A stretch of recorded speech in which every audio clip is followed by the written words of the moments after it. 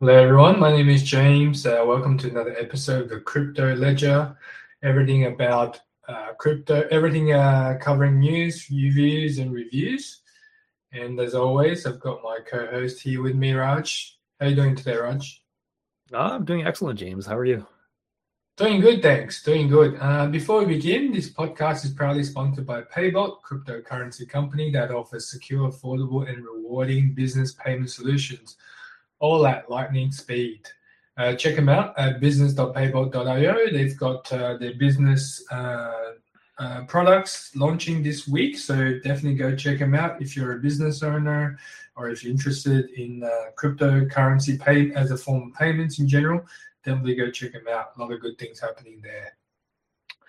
All right, with that out of the way, sorry we've taken a bit of a hiatus last couple of weeks to those that's following us at home.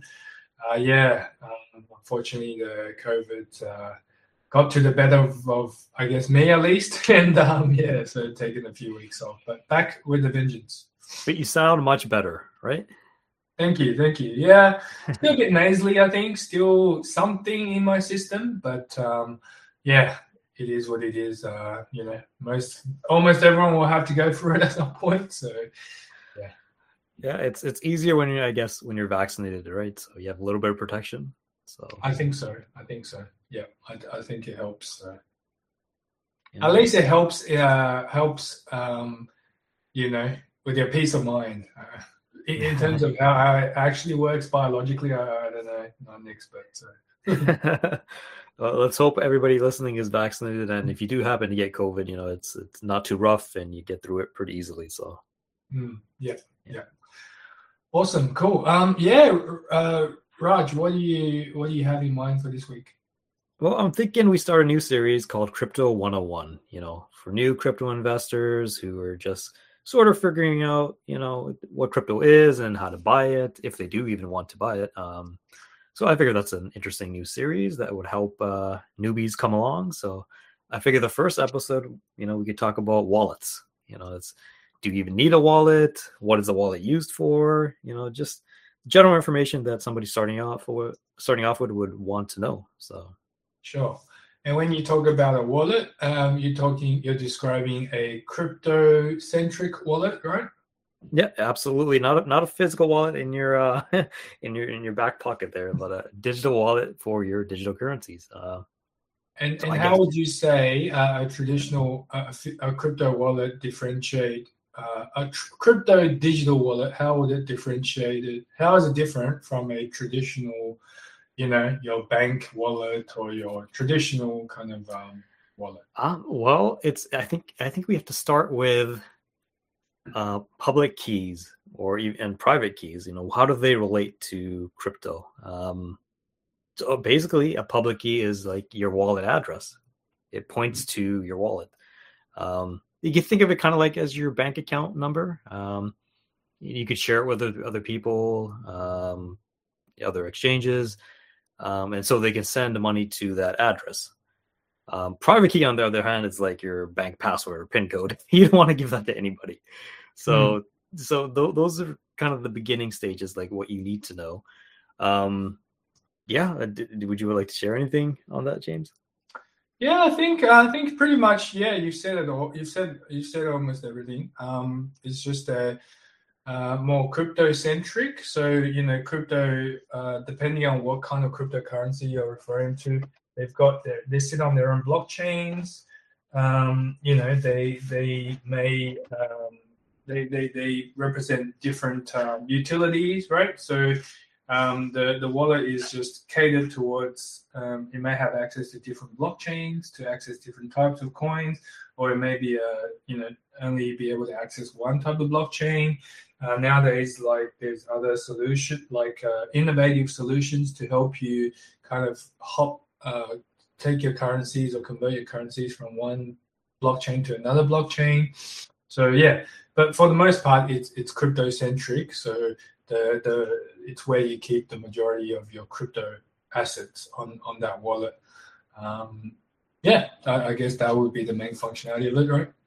Yeah, absolutely. I guess the question is, if you're buying, say, Bitcoin, do you need a wallet? Yeah, you can have a wallet. Obviously, if for most people, it's easier to visualize that when they do buy Bitcoin from an exchange or from uh, uh, I don't know, Bitcoin ATM or even peer to peer, right? There's just so many different ways of doing it, but you do want to kind of have it in your storage somewhere, so that you can, open it up whenever you like, look at it, and kind of tell your friends and family that this is my Bitcoin, right? It's even though, without a wallet, you can, the Bitcoin is still yours as long as you have the private keys or the ownership to it. You still claim it that it's yours, but for most people, right, they want the physical place where they can store it so that they can kind of show that they have custodianship of it. In that sense, I think they do need a wallet, right? Yeah, I think we should also talk about then what's a cold wallet versus a hot one. So yeah, like a cold wallet would, or they call it cold storage. It would literally be that your keys are completely offline on a device that kind of resembles like a USB stick. Yeah, and there's pros to cons to that. It's just like a USB. We've all sort of like misplaced USB sticks every once in a while, so you wouldn't want that to happen just because that's your financial instruments around that device. That's right. That's right. That's right. So cold wallet, it's more secure, right? Colder storage, more secure. It's offline. Hot wallet is obviously by nature less secure. If someone has access to your phone, for example, and you have a hot wallet on your phone, mobile phone or wallet app, then they can essentially transfer all the crypto in that wallet out to their own wallet. And as we know with crypto transfers, there is no recourse, there is no CEO, there is no customer support line that you can call to retrieve your funds or report something is missing or stolen or hacked, right? So it's I guess, that's the biggest, I think that's probably the biggest difference between cryptocurrencies and money in the bank, for example, right? Money in the bank is very well regulated. You've got financial institutions who has various compliance agreements with the local central bank or the local government, and for the most part, right, if there is fraud, if there is money that was illegally taken out of your bank account, it's fairly easy for you. I mean, every country has a process where you call up the bank or call up the compliance or regulators and tell them, report this matter, and at some point in time you probably will get your money back. Absolutely. The big difference here with cryptocurrency is there is no middleman, there is no bank, there is no institution, there is no someone you can call. You are the sole you take the entire ownership of your assets, and if you lose it, I mean, if it was hacked, it was stolen, if you lost it, misplaced it, transferred to the wrong wallet, transferred to the wrong person, that's the end. You lose it all.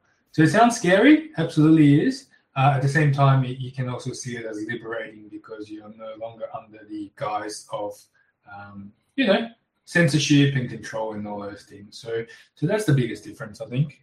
Yeah. Now, would you recommend, a cold wallet versus like a wallet that's on an exchange? Obviously, if it's on an exchange, it's a little bit easier to do transactions then, isn't it? Yeah, most people, honestly, there is no right or wrong. I think a lot of people, what they start out doing, because obviously depends on where you on-ramp, and on-ramp, what we mean by on-ramp is basically converting your fiat dollars, your USD, your euro, your yen to cryptocurrency, right? Buying cryptocurrencies. At that point it's called an on-ramp. Most people do their on-ramp from crypto exchanges, right? So that's probably the the most natural point, then they'll keep their cryptocurrencies.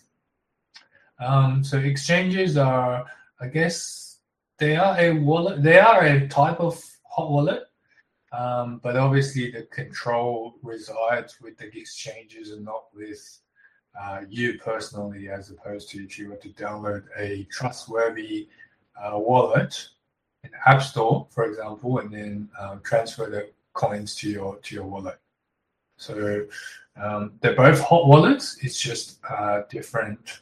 Who has the ultimate ownership, or who has the who has the custodianship over it? It's only different, right? Yeah. Yeah, and sort of those sort of like wallets that you would download on your phone, perhaps.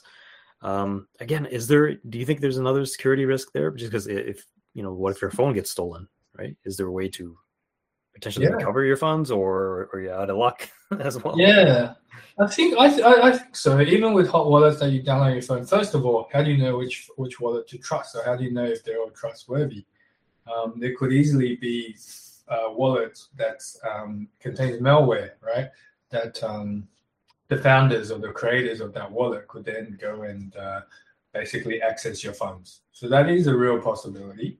Assuming that you have found a trustworthy wallet that you've read good reviews about and recommended from a reputable entity, then like you said, Reggie, like what if it gets stolen? What if you accidentally exported your private keys, saved it on a keypad, saved it on a notepad, and then accidentally emailed it across to someone or something like that, right? There's always a chance your phone could get hacked. So I don't think anything's ever 100% secure, right? No, you have to do your due diligence. And yeah, if you find, you do a search on the App Store and you see, a potential wallet, obviously do your research, do a Google search, see if there's any reviews or if anybody's even using it, perhaps look at, what communities on Reddit or something are saying about it. So there are ways to do your due diligence and make sure you don't get your funds stolen. I would say, definitely you want to research the wallet that you're interested in, even if it's, cold storage or, something that's a hot wallet. So in regards to, say, cold storage, there is, you should keep the software on that device updated as well. Would you agree? Yeah, I think so. Definitely. Just because, you never know, there's so many cryptocurrencies coming online, and they may, if the firmware on the device is a little old, they may not support those, those tokens or cryptocurrencies. So yeah, you definitely want to keep your offline wallets up to date. So another step in the process, but it is what it is, right? You have to kind of, nothing's perfect, but it does give you the peace of mind of being, it is offline, and the only negative would be if it physically gets stolen or lost, like I mentioned before. So that is a sort of a negative. But if you're not doing too many transactions, that could definitely be a good way to go about it. Yeah, definitely. So I think in general, it's all about taking the right precautions. Read up. First step is understanding, right? Understanding exactly who you can and can't trust, which companies have a long-standing reputation, which companies are new, and maybe you want to steer clear for the time being. When it comes to dealing with exchanges, when it comes to choosing a hot or cold wallet, when you have sizable amount of crypto assets that you want to protect within a cold wallet. There's no right or wrong in this space. It's just about, a lot of it comes down to reputation and you're waiting between the convenience of having crypto on your exchange where you can readily access it within 2 or 3 clicks, versus a cold storage wallet where it's may take you a few hours to access it, even if you wanted to, because of having to get the USB and then go through all that process, and so the additional benefit of that, one thing that I will mention is for new traders or for new people that enter crypto, it's a very volatile asset. It can go up very quickly, can also go down very quickly, which means a lot of new traders or new investors tend to make mistakes of panic buying or panic selling. So, actually having a cold store, a lot of your crypto assets stored on a cold wallet can actually be a good thing, right? Yeah. Yeah, it prevents you from making mistakes. Correct. Yeah, it prevents you from doing anything that you'll regret later. So that's the one plus that I would highlight actually. So, yeah. No, I think that's definitely a good point. Because when you see the market drop, you kind of panic, especially if you haven't been in this space for too long. It's human nature. You kind of want to react. Your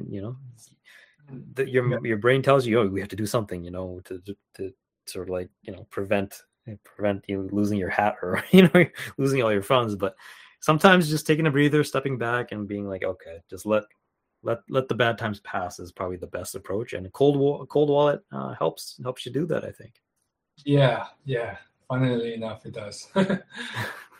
Cool. That sounds good. Anything else we haven't covered for this? No, just a few last tips. Make sure you have, if you have like an online wallet, just make sure you have two-factor authentication. Have some protection, just because make sure if before you make a trade or whatever, get asked for your password or emails you a code, then you have to enter that code in your phone or whatever it might be. So two-factor is always a good thing. And like we talked about before, don't share your private keys with anyone. It's like I said, it's like your debit card PIN or your social insurance number. You don't want to hand that out to anybody. So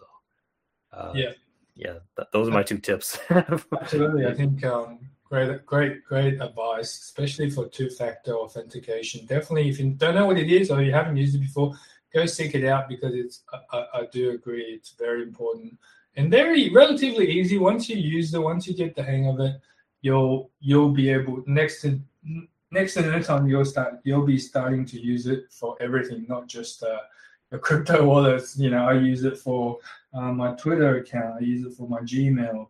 I use it for all sorts of various apps. So yeah, it's just an additional layer of security, and I think it's very much worthwhile checking out. Yeah, absolutely. So yeah, hopefully people at home have learned a thing or two. It's when everybody's starting out, people are a little worried, a little apprehensive, because it is a new thing, crypto for a lot of people. But yeah, definitely just do your research, and hopefully this episode's helped you learn what a wallet actually is, so you have that bit of knowledge now. Yeah, awesome. Okay, all right. Well, let's end it there. Thank you very much for your time, Raj. Great advice, and we'll catch up with everyone again next week. Absolutely. See you guys. Alrighty. Thanks.